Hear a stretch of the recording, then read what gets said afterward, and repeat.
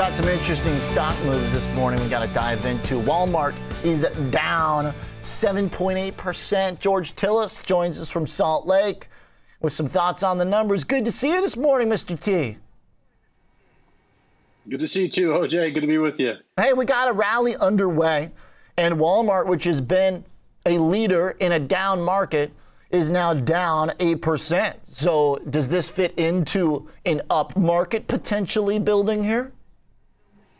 Well, I think so. I think overall the reversal we're seeing in the markets, which started about, I would say last Wednesday or Thursday, is probably going to continue for at least in the short run. But again, Walmart, which had performed rather well considering the market, OJ, I'm not surprised to see it to the downside. If you look at retail sales, which missed the numbers, Walmart is an immensely large business, close to $600 billion in sales every year, and they have to deal with issues with labor costs, fuel costs, logistics and shipping costs, and of course, inventory mismatches and pricing. And so it's been a very difficult environment for them. But overall, they've held up better, much better than some of the e-commerce players in the space. And in fact, if you look at Walmart's numbers overall, total sales, which beat the expectations by about $3.5 billion at $141 billion. Sales were up 2.5% or 2.4%, but it looks like on a non-GAAP basis, they missed by about 18 cents in terms of earnings per share. And that's due to, of course, higher cost of procurement, shipment, labor, et cetera. But the comp sales were pretty good at 3% year over year. Higher by 9% compared to 2019. But the kicker is, if you look at their e-commerce sales, they were only up 1% year over year. But compared to 2019, they're still up 38%. So you can see there was a huge push towards e-commerce sales for the giant. But e-commerce sales are slowing. It's probably a good thing that it's a smaller portion of their business relative to companies like Amazon or Shopify. But overall, this is certainly a value and income based name, but the EPS miss as well as the guidance going forward, which looks like they're expecting EPS to be slightly flat to slightly higher, with top line sales down about 1%. I think this suggests there's challenges from the consumer standpoint, and this is really a bellwether that demonstrates that. So the e-commerce slowdown is pretty interesting because so far the market had been focused not on the Walmart e-commerce side, but the kind of cheap, basic goods in an inflationary environment finding appeal among buyers. But, that's what I was asking our guest yesterday about the Walmart report is, is that part of the kind of Walmart boom slowing down and plateauing? Because that was a big part of the Walmart bull case, not just during COVID, but prior to that, too. Because Walmart was not like the biggest e-commerce winner during COVID. You were much better off being in Shopify, Amazon, et cetera, the really kind of high growth businesses. So Walmart coming back down to 135 pretty much puts us into the range that stretches back to October 2020. And also, I guess, tells us, that even Walmart, with the amount of volume and sheer scale that it has, is in as much difficulty as anyone else when it comes to margins and inflationary forces. Definitely, especially when you're dealing with a business that operates on extremely low margins. It's all about sales volume and low margins, and that's their business model. And again, if you look at the aspects of some of these other e-commerce players, their margins are much better than Walmart, as they should be. They don't necessarily have the scalability like Walmart does, OJ. But so if you're already operating at very razor-thin margins and there's been some challenges in your business, that's certainly going to cut into those already very small EBITDA margins, and that's what we're seeing with Walmart. The other thing, one of the things I did notice is they operate Sam's Club, which is a Costco competitor. That company actually, or that division, demonstrated growth of about 10.4% year over year, with membership growth that was about 18% higher compared to 2019.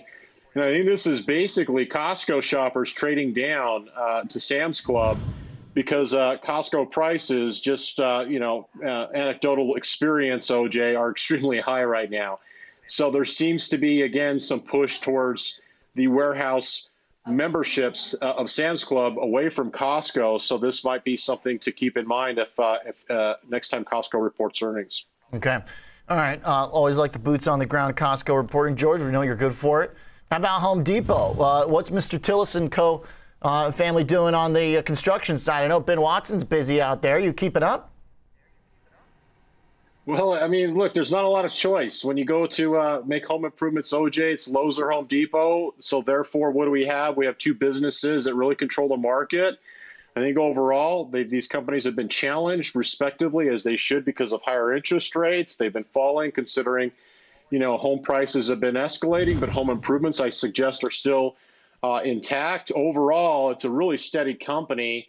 When it comes down to, the outlook as well as guidance for the full year that they actually raised, not to mention they beat the EPS by about 39 cents, and top line sales also came in higher by about $2 billion at $39 billion. So look, they had a slow quarter. I mean, year over year sales are up about 3.8%. So that was really built into the numbers. Price already reflected that. But if you look at the previous three quarters, sales were growing at about 14%. So margins are still intact. I mean, they're guiding for operating margins that are over 15% going forward, with about 3% comp sales growth, which again is moderate, let's just say. But I think it's a consistent dividend and earnings player. I mean, their dividend right now, in terms of their payout ratio, is only about 40%, about 2.57% yield, close to $7.70 a share in dividends. But their business continues to evolve, and I think this is important. It's not just the DIY customer from the household standpoint. They've done extremely well in moving into their contractors business, but also service coordination and outsourcing of services for homes. And I think this is another component of their business people have really overlooked, because when people go there, they look for things to buy for their home for improving, but they don't necessarily see the back end business that Home Depot has, especially the contractor or pro business, as well as the fact that a lot of services and service contractors are actually booked through major service providers like Home Depot and Lowe's now. Okay, so Home Depot rallying even despite low single-digit top-line growth is definitely a change of pace, kind of fitting into this more welcoming risk appetite this morning. The stock has been getting hit. The only catch is it just made a low on Thursday for the year, last Thursday. So hard to kind of know what to believe, the bounce or the trend. I guess if we get above $315, Home Depot starts to get pretty interesting. $320, if it gets there, would be the highest we've seen since March. But given the housing numbers that have cooled a tiny bit and the very specific housing inflation problems for input prices, if Home Depot starts to turn around, that could be a really meaningful event for the market. What do you think? Well, I think it can be, OJ. I mean, look what's going on. I mean, Home Depot, Lowe's, the market has been down. It's really a reflection of rates, uncertainty around, inflation. Everyone talks about it. But if you look at long-term rates, OJ, they're well anchored still. I mean, everyone compares them to say, hey, it's the highest, long-term interest rate since 2018. Yeah, that's true. But inflation is running, 3 times what it was in 2018? So my point is that long-term rates are still extremely well anchored. And with that said, this market, which was, oversold, let's just put it frankly, bottoming out last week, might catch a pretty meaningful counter-trend rally, but it's not necessarily a trend reversal per se. I mean, candlesticks, weekly hammers are one thing, but at the end of the day, this market, to me, at the very least, won't trend reverse until it's above the 200-period moving average, which means we have some ways to move, because last time we hit that as a barrier, and this was again in April, the market just completely sold off once again at the beginning of the month. So this is, again, beginning of April. So again, these counter-trend rallies can continue for quite some time. They can be very powerful, but you have to be still cautious, I suggest, because, there's still this ominous element of rates, inflation, the Fed, and still some of the geopolitical issues which haven't been solved. 200-day moving average for the S&P 500 around 4350 for perspective, which is still a decent ways away. To your point, our rally in March that ended in April was above there for a brief moment and then turned around. Right. Right now, what's interesting is a little China action, George. Chinese stocks have actually held their March low, when there was a lot of deep regulatory concern on top of lingering COVID problems. You know, the FXI and the KWEB, a couple of those big ETFs that people follow, it has held on now for about 2 months. And this morning we see JD getting a lot of love after earnings. We talked with Jeff Kleintop about the potential for the dollar to cool off if the international story is improving. And obviously China plays a big role in that. Ben was telling us about the potential for some of the lockdowns to ease. Are we onto something here? Could this be the much-awaited China comeback moment? So it could be, OJ. I mean, here's the thing. There's always something that changes from a quantitative standpoint that leads, and it might be the case that China stocks are really giving the marketplace a signal that the dollar is ready to roll over and things might start improving. You know, some of the growth stocks in the United States, some of the interest rate sensitive areas of the stock market. And I think you're making a great point when it comes down to the fact that the Chinese stocks in general, broadly speaking, didn't put in lower lows with the rest of the market last week. So JD.com, which is one of the retail e-commerce giants and logistics giants, and this is important, reported some pretty good earnings overall, where sales were growing 18%, beat the estimates by about 9% when it comes down to top line sales. Adjusted earnings also came in ahead of expectations at 40 cents versus the 16 cents. They are expected to grow 20% year over year going forward. Now, only 10% of their sales really represent e-commerce. Logistics.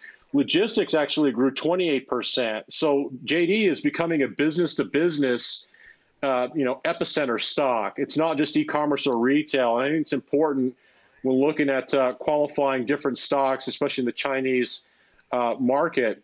Gross merchandise sales volume increased 80% in 2021 for the name. But at the same time, active customers grew by about 16%. So the number of active customers grew at 16%, sales grew 18%.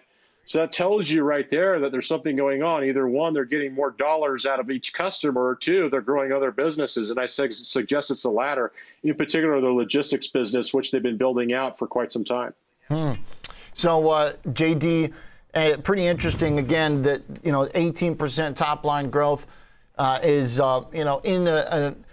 enough right now to try and rebuild some of the sentiment. Because I mean, there were plenty of companies with an e-commerce focus doing a lot more than that.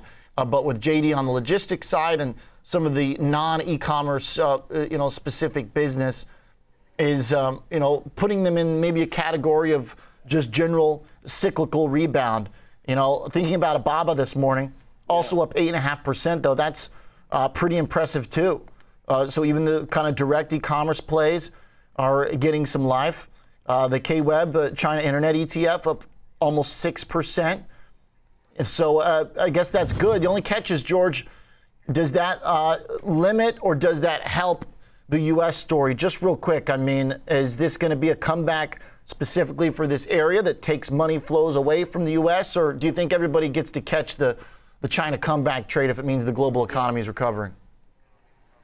Well, if the lockdowns start to improve, the dollar starts to roll over, which I think it does. It puts less pressure on China, which indirectly puts less pressure, I suggest, on U.S. equities as well, OJ. So I think there can be, pretty meaningful rally from here in some of these growth-centric names, China inclusive, because it's so sensitive to the dollar. And I'm not going to consider China really an emerging market anymore. I think it's a developed economy now. To say the least, but it doesn't have its own international currency, which is still a problem for it. So it is still sensitive to the U.S. dollar. But watching the dollar, watching rates, being well anchored, looking at the S&P really hit that 20% bear market number last week. NASDAQ 100 down 30%. Everything's lining up for a potentially, pretty good rally inclusive of the Chinese stocks. I can't say if that's going to be the case because anything can happen. Especially with GDP contracting in the first quarter of the year. So, but with that said, the other thing is you have to consider with Chinese stocks is the regulatory overhang.